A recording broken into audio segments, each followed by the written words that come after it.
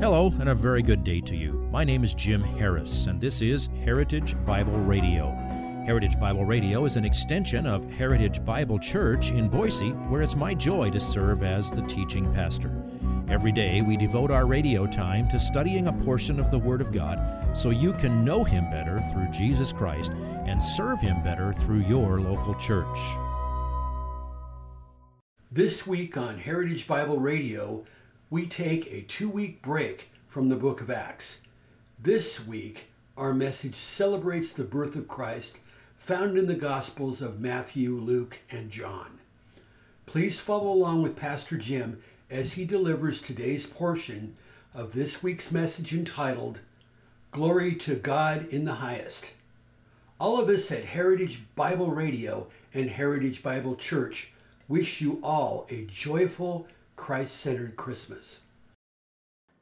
Verse 13, and suddenly, notice the two suddenlies, scared the daylights out of him when one angel appeared, and then suddenly comes a multitude. There appeared with the angel a multitude of the heavenly host, praising God and saying, Glory to God in the highest, and on earth, peace among men with whom He is pleased. Now, as much as we enjoy the song, and I do really enjoy the song, there's a version Marcia and I have been playing this whole Christmas season, I'm pretty sure that mass of angels did not suddenly lapse into Latin and pronounce glory to God, the Latin gloria, by making the O sound into 16 syllables. I counted them this week. Glow, O-O-O-O-O-O-O-O-O-O-O-O, Ria. Matter of fact, you know the text doesn't say that they sang. It says they said it. I don't know how they did it. I don't care if they sang. I'm glad we like to sing it. Singing is a good way to remember things. You can remember a Bible verse that way, even if you do happen to be remembering it in Latin, which you don't speak. But they were saying, glory to God in the highest. And on earth, God came to earth. On earth, peace among men with whom He is pleased. The peace of God is for those who are within God's pleasure. That's another way of saying, since we know the rest of the story here, this is for those who are in Christ. They're the ones who experience God's peace. Then we see the evidence of the genuine faith of these shepherds, starting at verse 15. When the angels had gone away from them into heaven, the shepherds began saying to one another, I imagine they said some other things first, like, did that really happen? Did we just see that? What did you hear? But then they were saying to one another, let us go straight to Bethlehem. Then they were outside of town. And see this thing that has happened, which the Lord has made known to us. So they came in a hurry and found their way to Mary and Joseph and the baby as he lay in the manger. And they came and worshiped the one who was going to save them. Now, what's the proper response to the knowledge that God came in the person of that baby, the Savior, who is Christ the Lord? Well, verse 17, when they had seen this, they made known the statement which had been told them about this child, and all who heard it wondered at the things which were told them by the shepherds. When you know the good news, when you know something that wonderful, you want to tell it to anybody who will listen. Now notice they came and made known what had been told them. Well, who were they making it known to? There may have been others around, but primarily Mary and Joseph. Wouldn't you like to be there and eavesdrop on that conversation? What did Gabriel look like to you? What did he say to you? What did he say to you, Joseph? Well, here's what he said to us. What a glorious conversation that must have been. And then we have this really interesting verse, 19. But Mary treasured up all these things, pondering them in her heart. If you keep reading in Luke, which I do hope you'll do, Verse 51 says the same thing about Mary again 12 years later as she watched Jesus grow.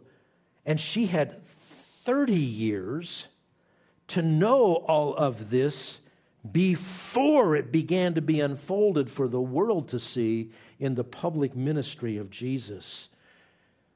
Think her heart was full? Wow, it's hard to fathom. Surely she was wondering, why me? How can I ever do this? But she did. And look at verse 20 then. The shepherds went back, glorifying and praising God for all that they had heard and seen, just as had been told them. The circle in this passage is complete. God speaks here through angels. Men hear and they obey. They are blessed in their obedience, and then they return the praise and thanksgiving to God. That's it. That's the simplicity of the inspired record of the birth of Jesus Christ. Everything else we associate with it is all conjecture or folk religion or traditions or whatever. And most of it's wrong. There are lots of things associated with the holiday that we call Christmas that we could be pretty critical of. There's the commercialism. There's the abuse of alcohol. There's the overspending. The nonstop Christmas movies about the magic of Christmas, and they never mention Jesus. There's the just believe things, thanks to, Polar Express? Just believe. Believe what? You got to believe who? You got to believe what happened.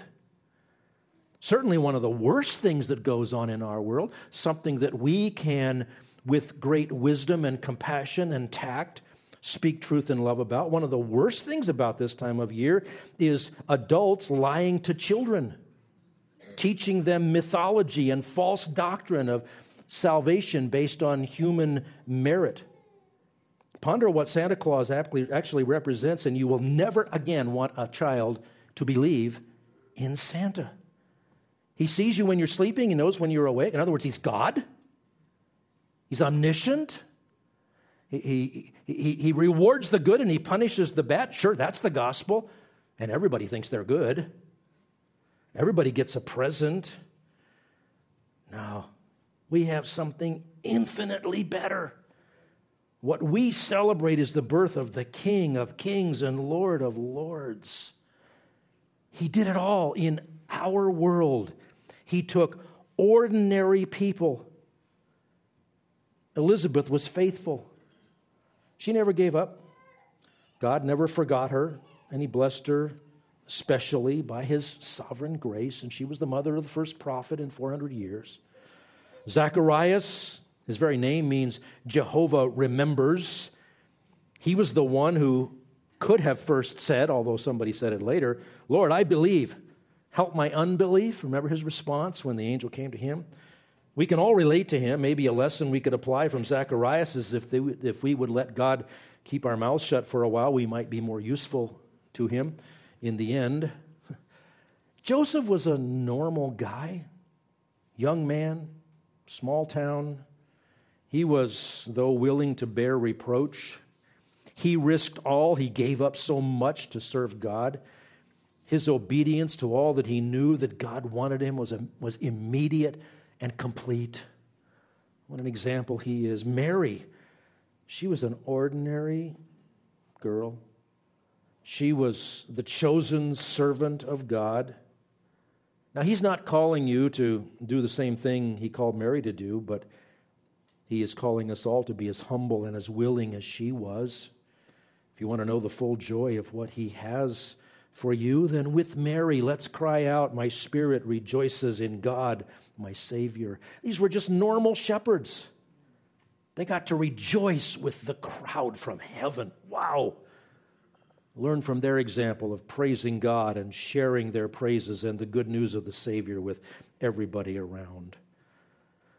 Let's remember and celebrate what it means that Christ came into this world. Let's pray that we'll find ways to share that with people around us. So, my friends, we still have a week until the day, and by the way, we don't know the exact day for sure, but have a Merry Christmas. And in the midst of whatever else you do, enjoy what you do, but make sure that your heart is right with the one who came, the Savior and the Lord of all. Jesus came as that little baby so that he could grow up and live a perfect, sinless life and then die in your place. Bethlehem's treasure became the sacrifice beyond all measure. That's one of the better songs we have. Let him exchange your sin for his righteousness, and the value of his sacrifice will be yours for eternity.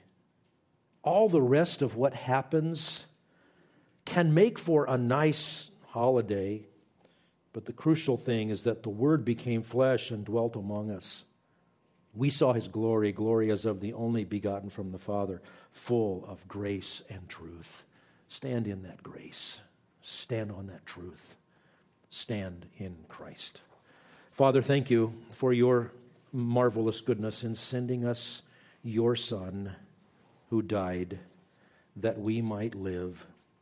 Thank you for that grace which we can't even fully describe, but it is that grace in which we stand. Father, please don't let us fall into the silliness of trying to make room for Jesus. We don't make room for him, Father. We bow before him and thank you for his grace in which we stand and in whose name we pray. Amen. If you would like this message on compact disc, let me know and we'll send it to you. You'll receive the entire message, not just the portion on today's program. You can order by phone at 353-4036 or by writing to us at 7071 West Emerald, Boise, Idaho, 83704, or on the internet at hbc-boise.org. Heritage Bible Radio needs your prayers and your financial support. Once again, you can reach us online at hbc-boise.org or by telephone at 353-4036 or by writing to us at 7071 West Emerald, Boise, Idaho, 83704. And if you need a church home here in the Treasure Valley, I hope you'll visit us any Sunday at 7071 West Emerald. For Heritage Bible Radio, I'm Jim Harris. See you next time. Bye-bye.